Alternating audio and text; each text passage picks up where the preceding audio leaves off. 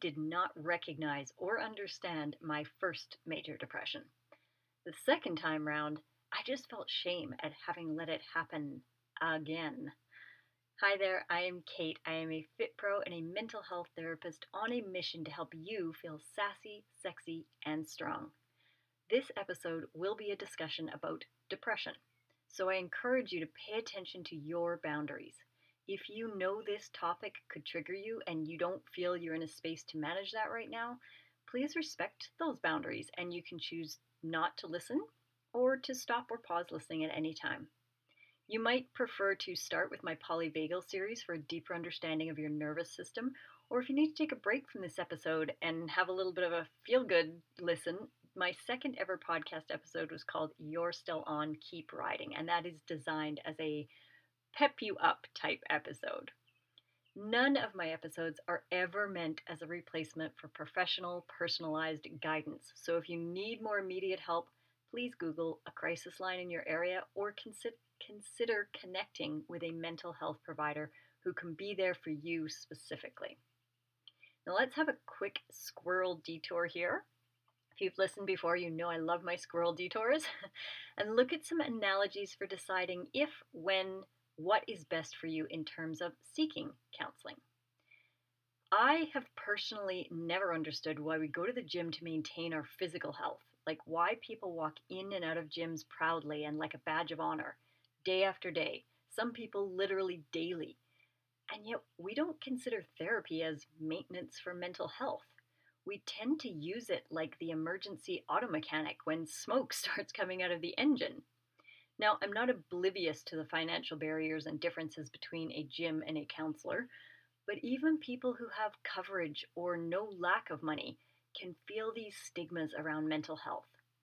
There are online options as well that are more affordable and actually much more in line with a gym membership these days. So, money aside, maybe check if there are biases in you about what it means to seek counseling.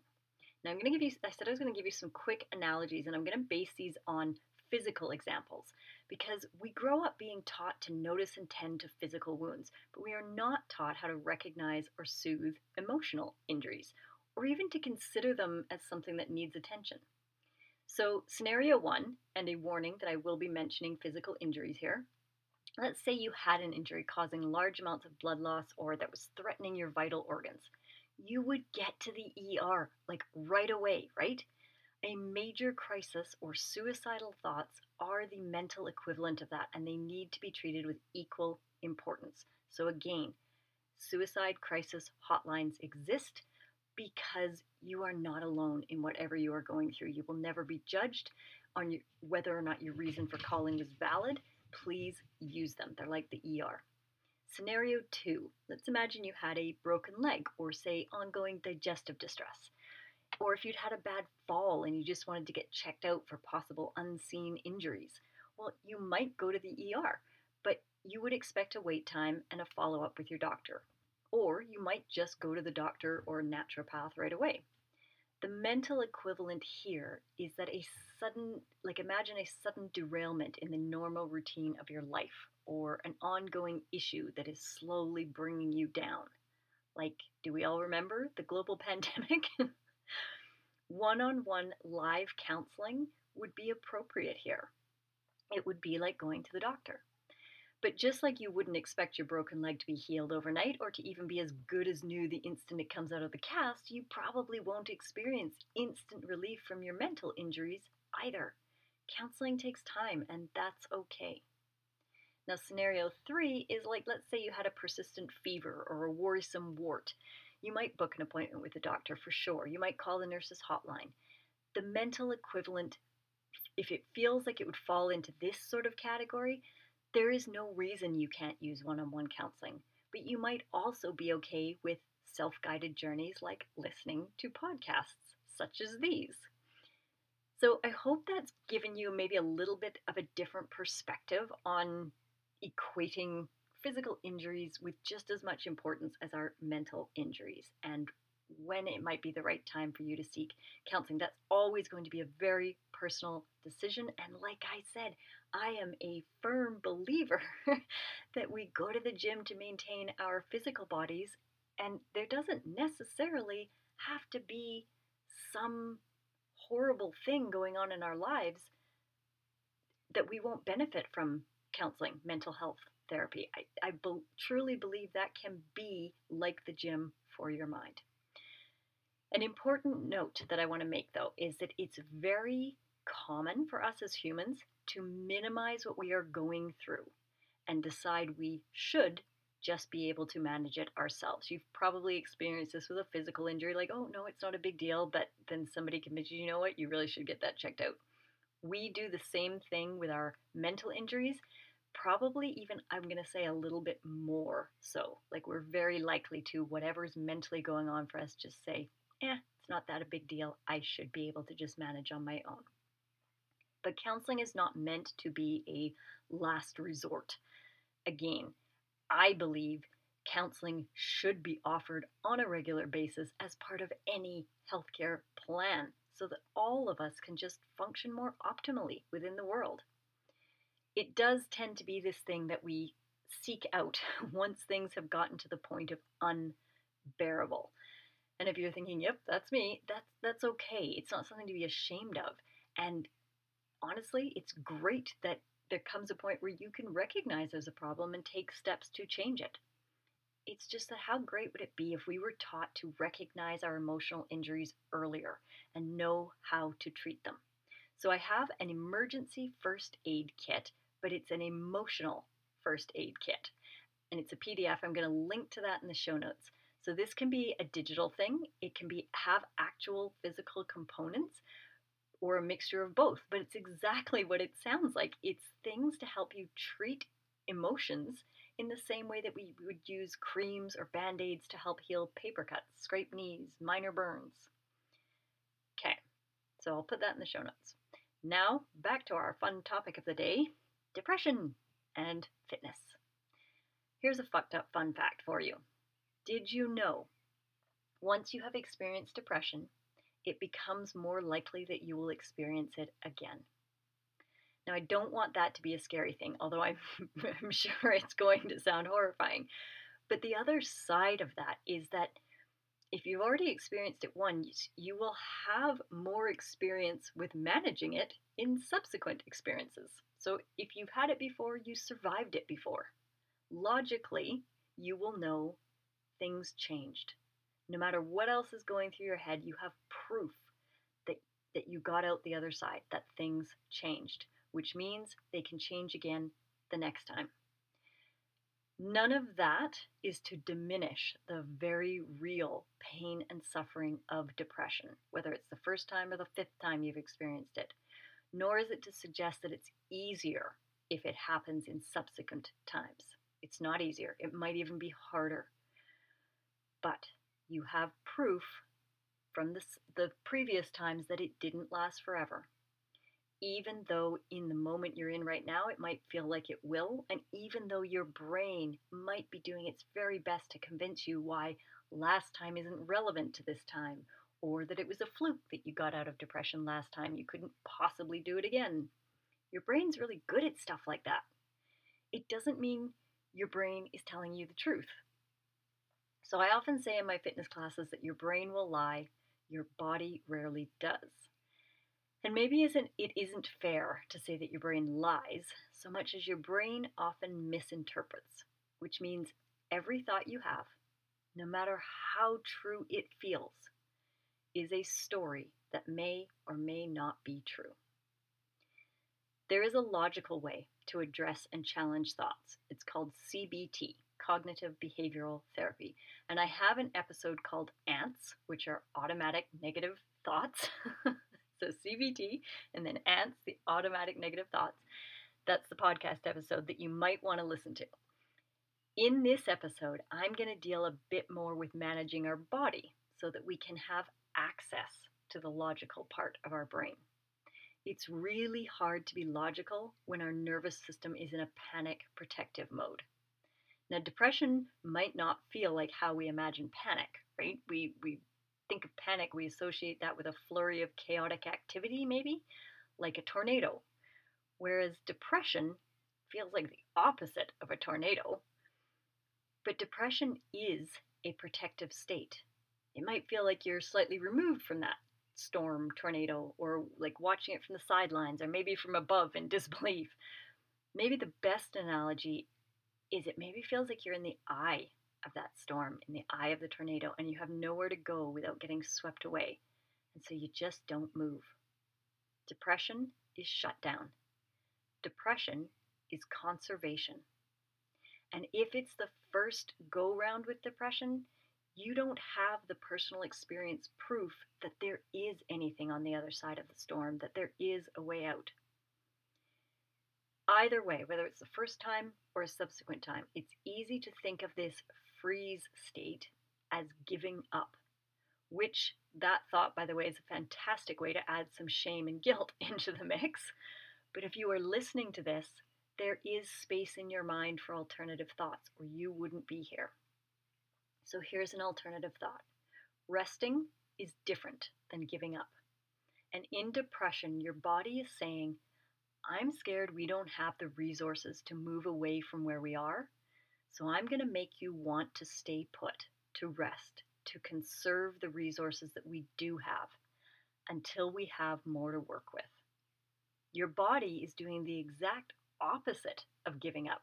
Your body is literally fighting for your life by making sure you don't run out of resources or run into a situation before you have the tools you need. And even though the tools we need in this analogy, they might be sitting right beside us, but that storm whirling around could be stirring up dust and we just can't see those tools and resources. And even if we do have them in our hands, we might not know how to use them. And even if we have them in our hands and we know how to use them, we might not be strong enough yet to use them. And because we feel stuck and maybe hopeless, we don't like that feeling and we don't feel strong enough to deal with it, there is a tendency sometimes to try and numb ourselves. I myself have self-medicated with pot and alcohol and reckless sex. I'm not saying that's the way to go. I just want you to know I've been there. I want you to hear me on 2 points very clearly if numbing is something that you have found yourself doing. You might also be numbing with food. Food is a very common tool to numb ourselves. So the first thing I want you to hear, 1, there is no shame in anything that has helped you survive. I'm going to say that again. There is no shame in anything that has helped you survive. Take a moment with that. Accept that your brain might put up resistance to that idea, and that's okay. And know that your brain has always had one goal, one your body has had one goal. Your body has had one tunnel visioned, more important than anything else goal.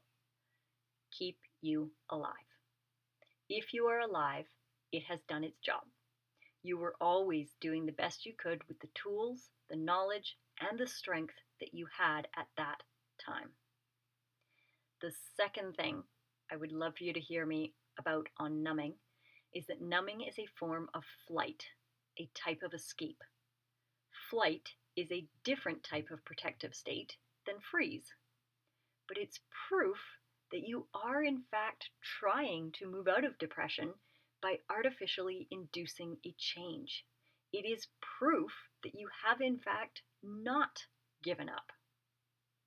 Now, I cannot stress enough the many different ingredients that can be involved in creating depression in the first place. There is no end to the ways two people can have similar experiences or backgrounds or DNA, and only one of them experiences depression.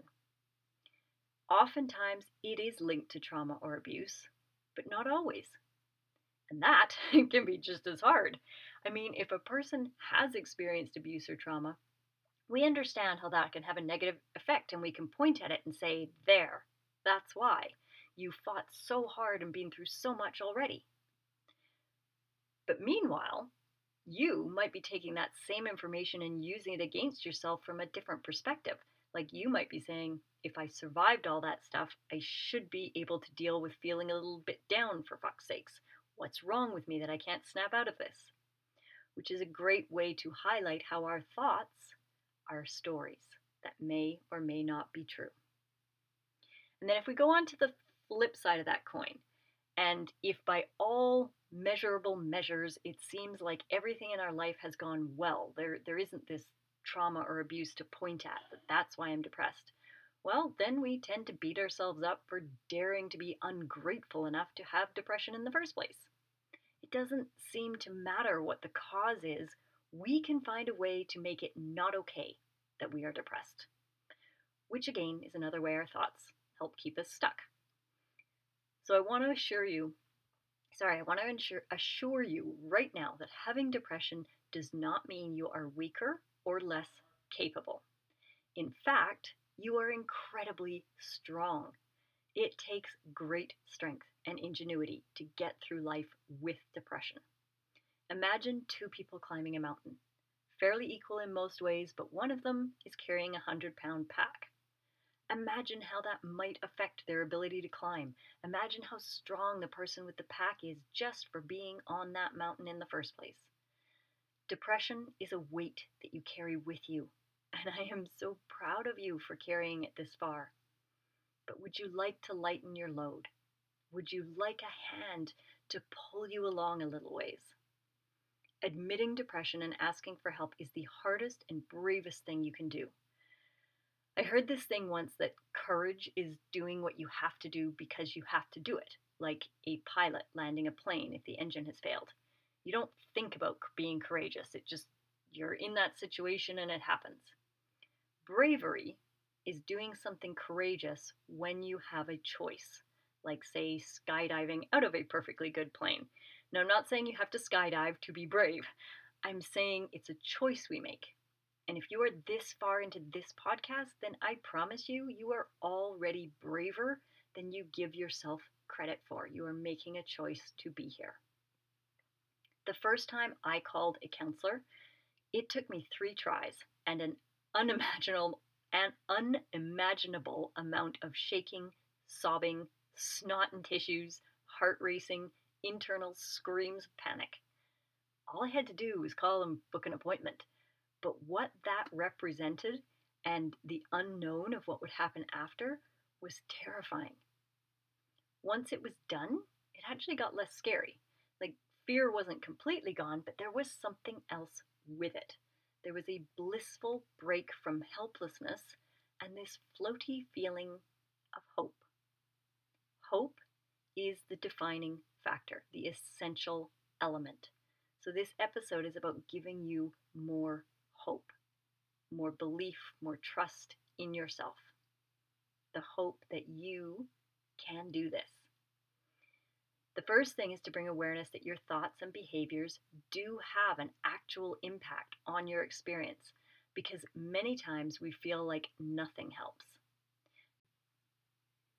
So I'm going to give you this mental exercise to try, but I want to put a big disclaimer in here that I'm going to be talking about potential ways you could feel worse. So if this is not feeling like the right time for you to be having those thoughts, then feel free to use that opportunity, that right that you have to stop listening or to pause listening, to listen with someone else if you feel like that would be more helpful or productive for you. If you are feeling like, yeah, I can give myself the green light to keep listening, then we're going to try the $10 million test. So here's how it goes. And yeah, I'm going to be talking about ways to feel worse, but then there is going to be another side of that coin too. Okay. So the $10 million test. If someone offered you $10 million to make yourself feel more depressed for half an hour, could you do it? And if you feel like, yeah, someone's going to give me $10 million, hell yeah, I can make myself feel more depressed for half an hour, what would you do to make sure that happened? Now, I'm sure you can think of some things. Isolating yourself in a dark room, watching sad movies, listening to sad songs, ruminating over things, drinking maybe. Now, I'm not going to say to you, Well, just do the opposite of those things and everything will be fine. If it was that simple, you would have done it, right? But what I am going to ask is, if with enough motivation you could find a way to make yourself more depressed for half an hour than you currently are, what do you think that means about your ability to affect your mood? Is it possible that you might have more influence than you have let yourself believe? Now, sometimes people consider this for a moment and come to the conclusion that they've actually been doing the $10 million test every day for free. Some people question whether it's like, yeah, but I'm on a one-way path sort of thing. Like, yes, I could make it worse, but I can't backtrack and make it better. So it's true, we can't go back in time, but rather than thinking of getting to the end of the path and landing in this blissful oasis that you stay in forever, think of the path as offering different views, depending on which way you look, offering different detours that maybe sometimes are hard to see, but it doesn't mean they aren't there. Just because I'm experiencing the path in this depressed way right now, and I'm good at experiencing it this way, doesn't mean up ahead things will be worse. They might be, they might also be better, and then they might suck again. We can't control everything about the path, but we can control how we interact with the path. That said, I fully acknowledge that it may not feel that way, and that doing the opposite of all those things you just thought of, it, like those things that would get you that $10 million, that just doing the opposite of those things, maybe even if you do them, it doesn't seem to make a difference for you, which, by the way, is a nifty side effect of depression. So things that used to make you feel good, or that should make you feel good, I used air quotes there, they simply don't. That's part of the protective feature your body has, that let's just stay where we are thing.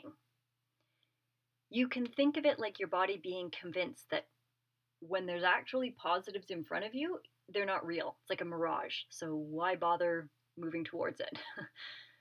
It commonly takes quite a few attempts for things to have an impact, meaning you can make yourself feel worse easily, but it might be harder to make yourself feel better. You might have to have a little bit of faith and continue without getting immediate rewards. But more is not necessarily better. So, as counterintuitive as it may seem, people with depression are often overly optimistic when it comes to goals. We set targets for ourselves that are ambitious and then feel worse when we can't meet those impossible standards. Maybe it was possible at a different time, but they're not now. So when you're plotting out what you can do to walk down that path of feeling better, go ahead and dream big. Then plan for the minimum that you think you could do on your worst day.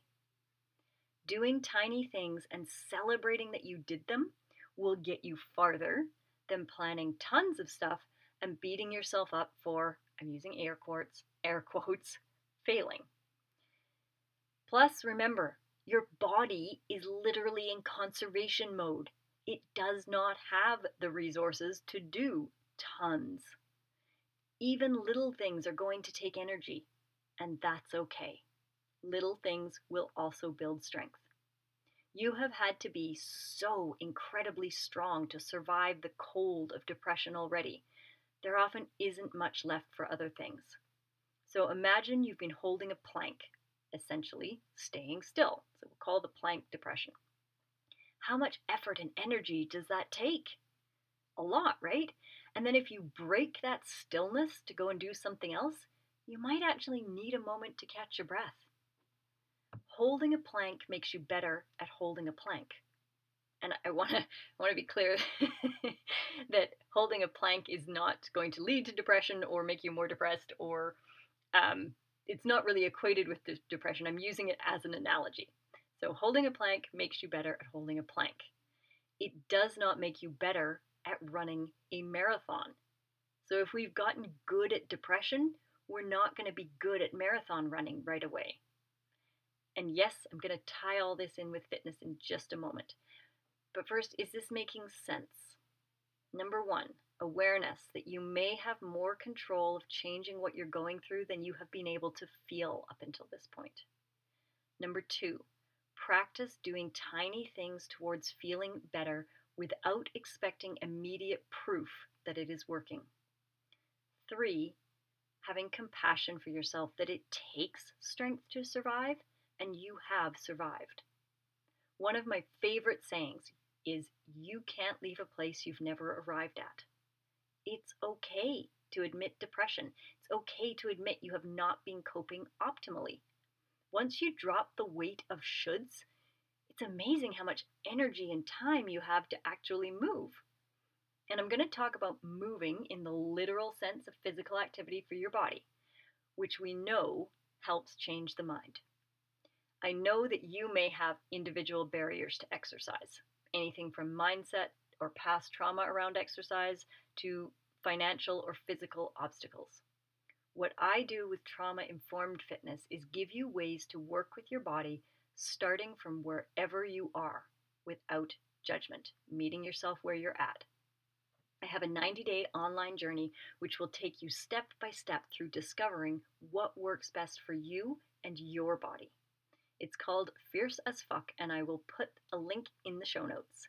I'm also going to put a link to a free PDF that will give you exercise guidelines for depression.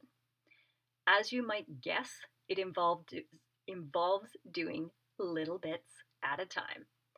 So, if you were literally holding a plank, I would suggest do it for 5 seconds, then take a 5-second break, or maybe a 10-second break. Little snippets of time. If you have plans to go outside and go for a walk, because outside is, by the way, a fabulous resource for surviving depression, set the goal small. Set the goal for putting on your shoes, opening the door, and stepping outside. Like, that's the goal. Practice that for a while. And if that isn't happening, it isn't because there's something wrong with you. It's because you've learned that that is still too much for where you are right now. And you can't leave a place you've never arrived at. So have compassion about the reality. Okay, that's too much. Get curious about what is doable. Because we tend to overestimate from a place of depression. So what you think you could do, your minimum you could do on your worst day, might be overly optimistic when it actually comes down to it. That's okay. You're going to learn.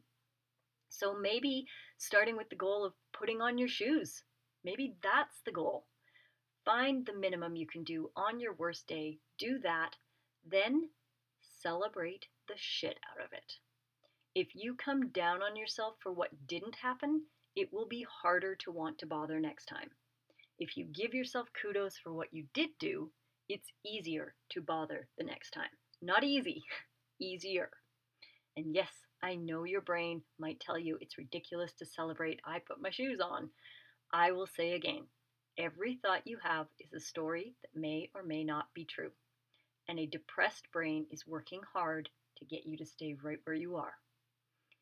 If it might be true that celebrating little things is ridiculous, it might also be true that celebrating little things is helpful.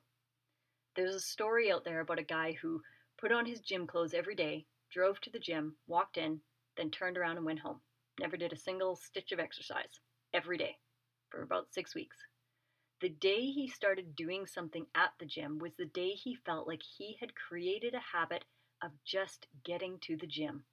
And he knew how to talk himself out of the reasons for not going. The best thing you can do for anything with depression is to make it easier for yourself. And that includes fitness. Maybe don't commit to just 20 minutes a day for 21 days when you're also dealing with depression. Maybe get curious about the minimum that you can do on your worst day and practice doing that until it feels dialed in. If you do more on any given day, then great. But you're not aiming for 1% better every single day. You can have a super high energy day and then do your minimum again. Celebrate your minimum no matter what. At this point, I firmly believe there is no right or wrong exercise for you to do other than what works for your body on that day and is something that either brings you some enjoyment or is something that you know used to bring you enjoyment in the past. If you have nothing in your past, start with walking outside if possible. Try adding music to whatever you choose to do. Once you find something, my suggestion is stick with that thing for a while rather than trying to change it up all the time. I can't say for certain that is the right thing for you because I am not the expert of you. But steady and predictable usually feels good in depression, and we need to meet ourselves where we're at because you can't leave a place you've never arrived at. I'm not saying you'll stay with that same thing forever for the rest of your life. I'm saying that in order to start making a shift and to become more consistent from a place of depression, steady and or what did I call it? Predictable. That's the key word. Steady and predictable is what will most likely feel better than trying new every day. Has this been helpful? Has this made sense? If it has, please hit that follow or like so that you will get notified of new episodes. And as a side bonus, it really helps boost the podcast. If you know someone that might benefit from this, please consider sharing. I'm going to remind you that I'm putting the emotional first aid kit into the show notes, and a link for the PDF on exercise for depression, and a link to my 90-day online journey to reconnecting with your body. So all that in the show notes. Thank you for listening. As always, you're still on. Keep riding.